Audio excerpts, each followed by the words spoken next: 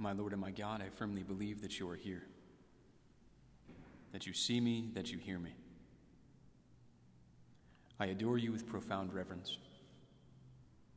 I ask pardon for my sins and the grace to make this time of prayer fruitful. My Immaculate Mother, Saint Joseph, my Father and Lord, my guardian angel, intercede for me. With your permission, Lord, here present with us, I'd like to say a few words about the Mass. And this will be the first meditation of many about the Holy Mass, about the source and summit of our faith. We will speak of your presence in our lives through the Mass, our participation in your life through it, the prayers of the Mass, what they mean, how deeply this entire prayer is rooted in Scripture. We'll speak to you about what we bring to Mass and who we receive at Mass. For what could be better? At Holy Mass we encounter you. You are truly present and are truly with us. In short, the Mass is worth meditating upon. And it's worth praying over, praying well.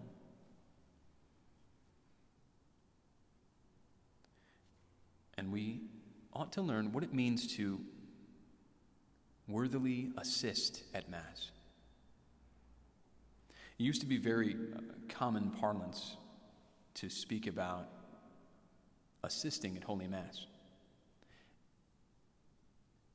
And it wasn't just in reference to the deacon or the lector or the altar server or the sacristan or the cantor or the extraordinary minister of Holy Communion. Yes, all of these are ways of assisting at Holy Mass. But the Holy Mass is not a work of the priest alone or the ministers alone. The Holy Mass is a work of the people of God, of the body of Christ. And it's a work of God.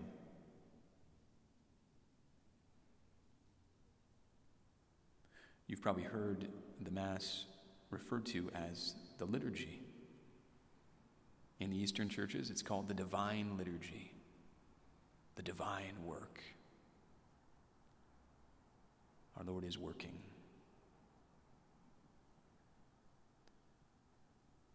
And the body of Christ is working with him. We all have a work to play as members of the body of Christ when we offer this most holy sacrifice. The priest says, "Pray, brethren, that my sacrifice and yours may be made acceptable to God the Almighty Father." So before we talk about what we actually do, before we even get into the prayers of the Mass, it's worth considering how we approach the Mass. Talking a little bit about what it is and how we approach it, how we prepare our hearts. Because so often, Lord, it's so easy to be, for lack of a better term, not well recollected, distracted. Thinking of everything but you when we walk into this space.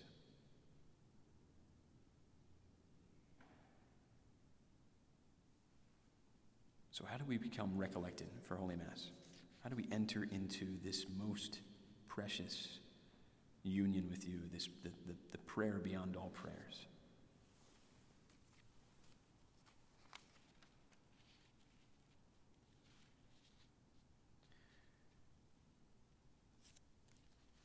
St. John Chrysostom has said this: "Go to the church as if you were going to Calvary. and behave yourself before the altar as before the throne of God, in company with the holy angels. See what modesty, what reverence, what attention are requisite from us in order that we may carry away the fruit and the blessings which Almighty God is wont to bestow on him who honors with devout demeanor these sacred mysteries.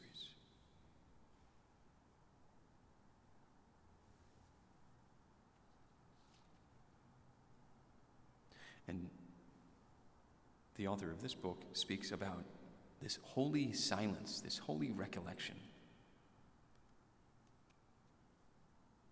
Because there's beautifully silence worked into the liturgy, and that's for a reason. We don't always need noise. Indeed, we need silence.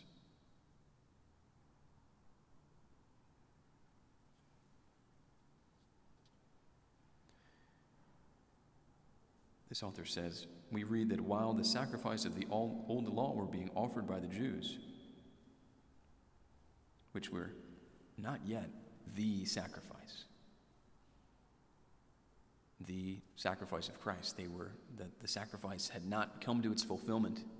They were simply prefiguring a greater sacrifice to come, the sacrifice of Christ. He said, yet with all this, it seemed as if the temple were empty. It was full of people, but not the very slightest noise, not even a breath being heard. Now, if so much respect and so much veneration were practiced toward those sacrifices, which after all were only a mere shadow, a simple figure of ours, what silence, what devotion, what attention does not Holy Mass deserve, in which the Immaculate Lamb himself, the divine Word, is offered for us in sacrifice.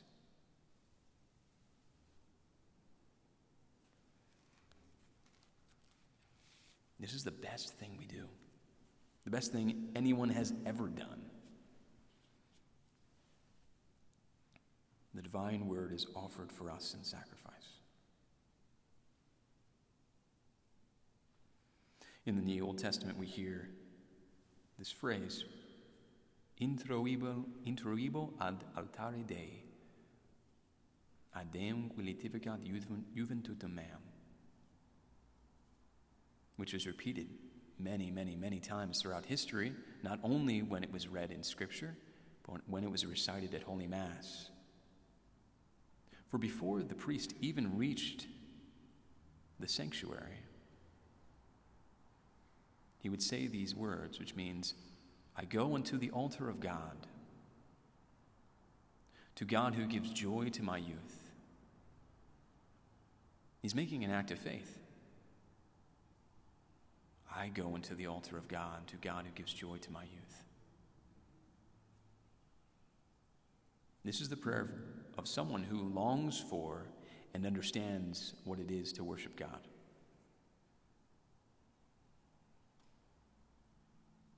And it's a prayer that we can pray. I go to the altar of God. I go to the altar of God, to God who gives joy to my youth. St. Josemaria says, as we prepare for Mass, we should bring to mind 3 questions. Who becomes present? To whom does he become present? And why does he become present? Being a little bit intentional about this holy sacrifice goes a long way. Talk about lifting up your heart.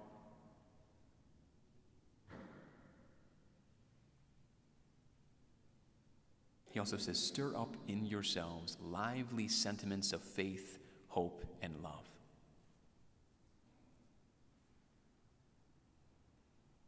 Pause for a moment. Think about, what am I doing? Who am I meeting?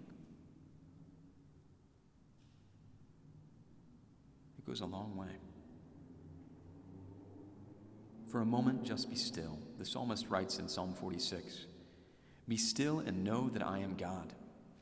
I am exalted among the nations. I am exalted in the earth. The Lord of hosts is with us. The God of Jacob is our refuge.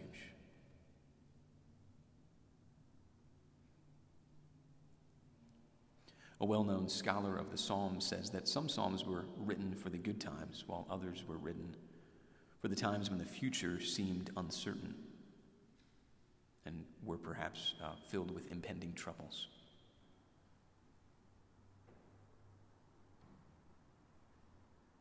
This psalm was written for people living in times of change and uncertainty. So Psalm 46, "Be still and know that I am God," provides the reassurance that God is stable when all else seems unstable. When we approach our Lord in Holy Mass, we remember He is the center of the universe. Around Him, everything else revolves. And while everything is in torment, everything seems caught up in the storm, He does not move. The only movement He makes is toward us, to be in communion with us, to be with us.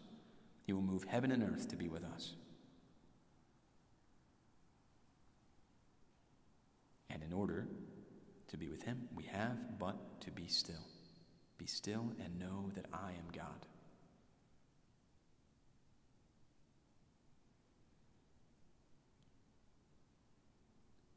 We can only truly pray if we have a time of silence. So we need, when we come to Mass, a certain degree of stillness.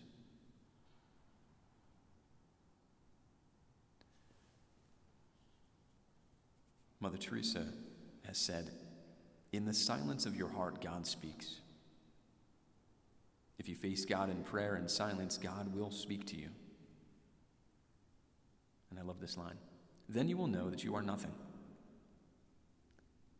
It is only when you realize your nothingness, your emptiness, that God can fill you with Himself." Souls of prayer are souls of great silence.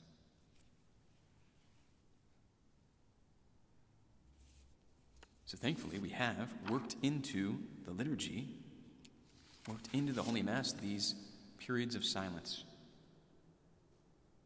When we come to Mass, it's not more of the same thing. It's not another concert. It's not another picnic. It's not another event. It's not another coffee shop. It's different because of who is here. Our Lord is here. When Holy Mass is properly celebrated, there are moments in which both the voices of the priest and the faithful are silent.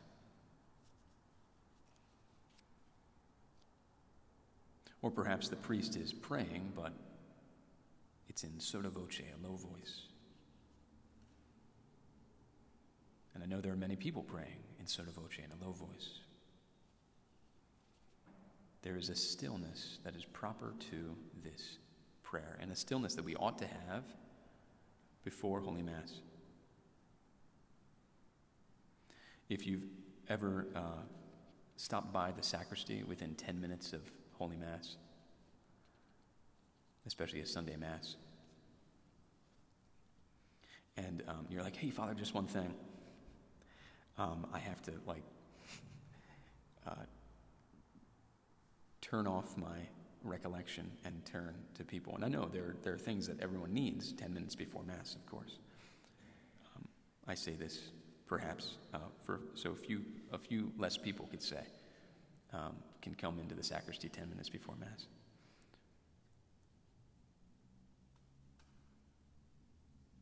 Because I need to pray. It's something I do every day, and yet I need to recollect. What are we doing? I need some stillness.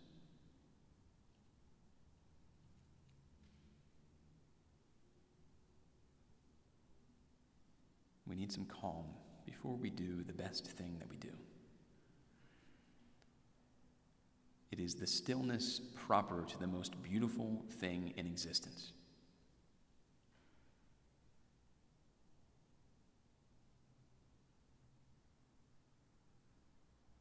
When we think about that, it makes perfect sense, right?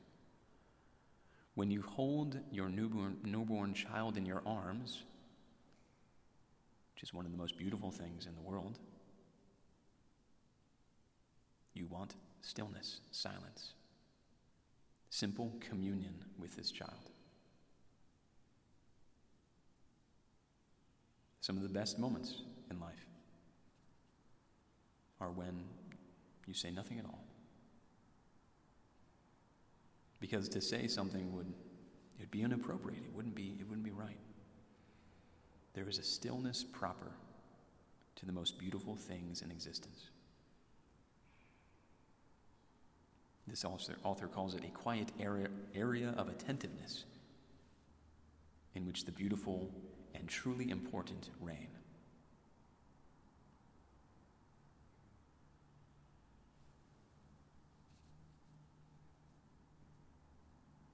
Once we try to achieve such profound stillness, we realize that it can't be accomplished all at once. We have to work at it.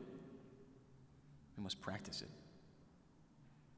And in those minutes before Holy Mass, perhaps those are the best minutes to try to practice this silence, even if there's the hustle and bustle of people being seated, even if there are babies crying, even if the choir is practicing. Try to be recollected in those moments. Show up a little bit early.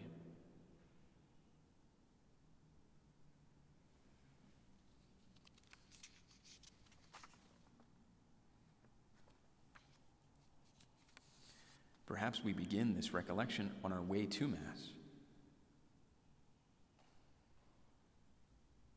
I'm not sure if it's on the radio now, but growing up, there was always I think it was called the American Country Countdown on the radio. And all morning, Sunday morning, right, they would play the top 40 country songs. And of course, we'd have the radio on all morning, listening to this. And Dad would turn it off on the way. No, we gotta pray, guys. We gotta get ready for Mass. Oh, come on, Dad. We were singing that. He says, it'll be on after Mass, because it just repeated over and over all day long on Sunday. But even on the way to church, are we becoming recollected?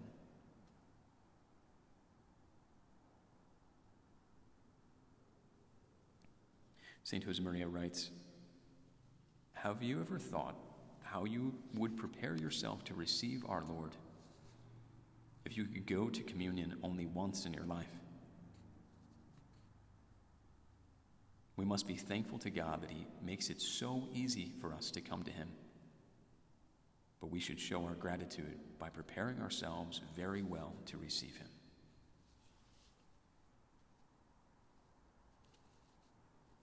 There's a prayer I keep seeing everywhere, and I started to see as I approached ordination, and I see everywhere, just about in every rectory and in every sacristy,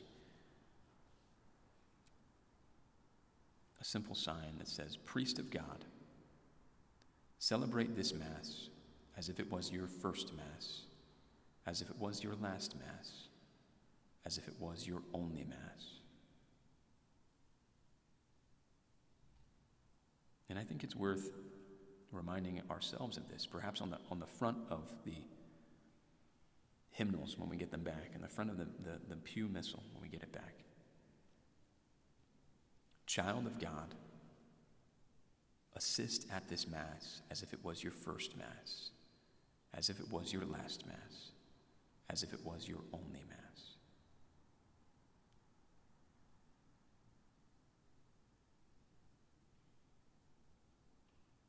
St. Josemaria continues, tell our Lord that from now on, every time you celebrate Mass or attend it, and every time you administer or receive the sacrament of the Eucharist, you will do so with great faith, with a burning love, just as if it were to be the last time in your life.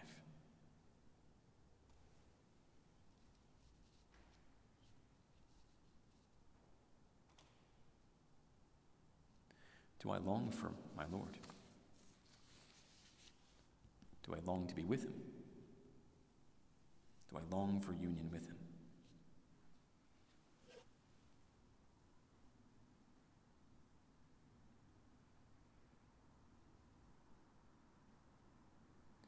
I bring to mind just how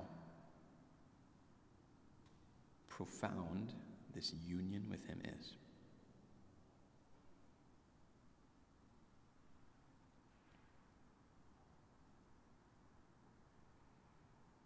This past year was very difficult for very many people.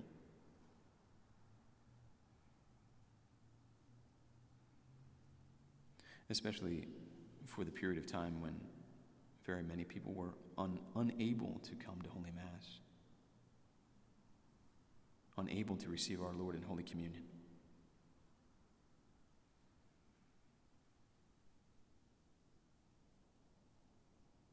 And yet I found in the faithful, in very many people, an increased love of the Blessed Sacrament and appreciation for our Lord.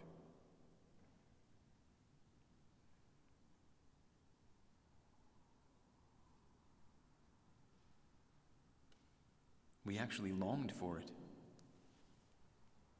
in a way that we hadn't before. We stopped taking it for granted because we didn't have it. That is perhaps a saving grace our Lord always uses. Suffering as a means, if we're willing, to draw hearts to himself.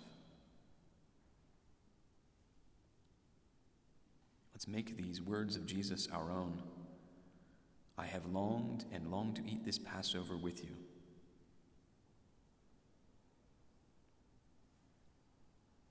There's no better way to show how great our concern and love for the holy sacrifice than by taking great care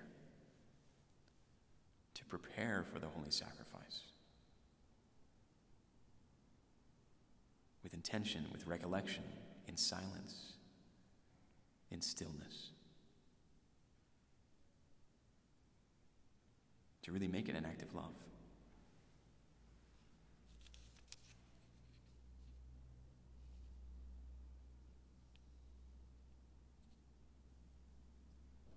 St. Josemaria continues. He says so much about preparing for Mass.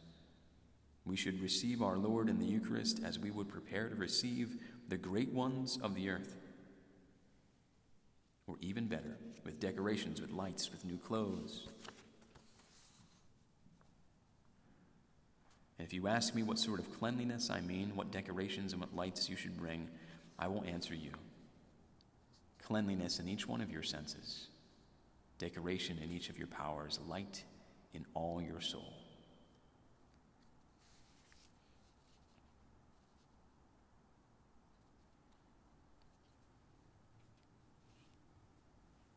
If we were to meet the Pope, we'd dress up. If we were to receive him into our home, we'd be prepared. We'd be well recollected. And the Pope's wonderful. He is the vicar of Christ on earth. But we receive our Lord into the home of our souls. Are we prepared?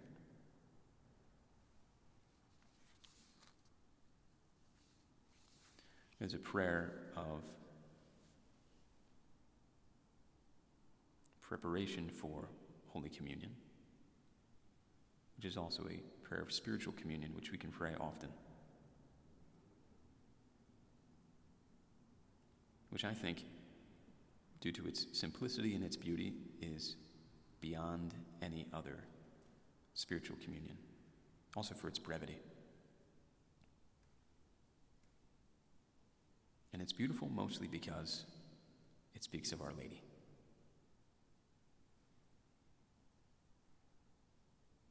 And it goes like this.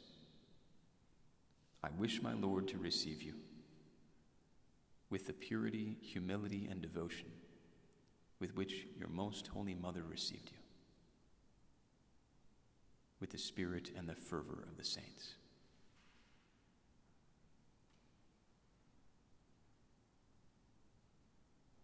That's one That's an awesome grace to ask for.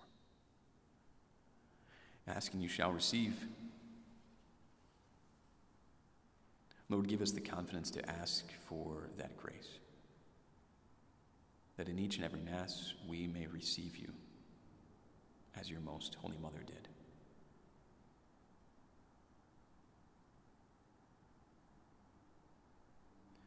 I thank you, my God, for the good resolutions, affections, and inspirations you have communicated to me during this time of prayer. I ask your help to put them into effect. My Immaculate Mother, Saint Joseph, my Father and Lord, my guardian angel, intercede for me.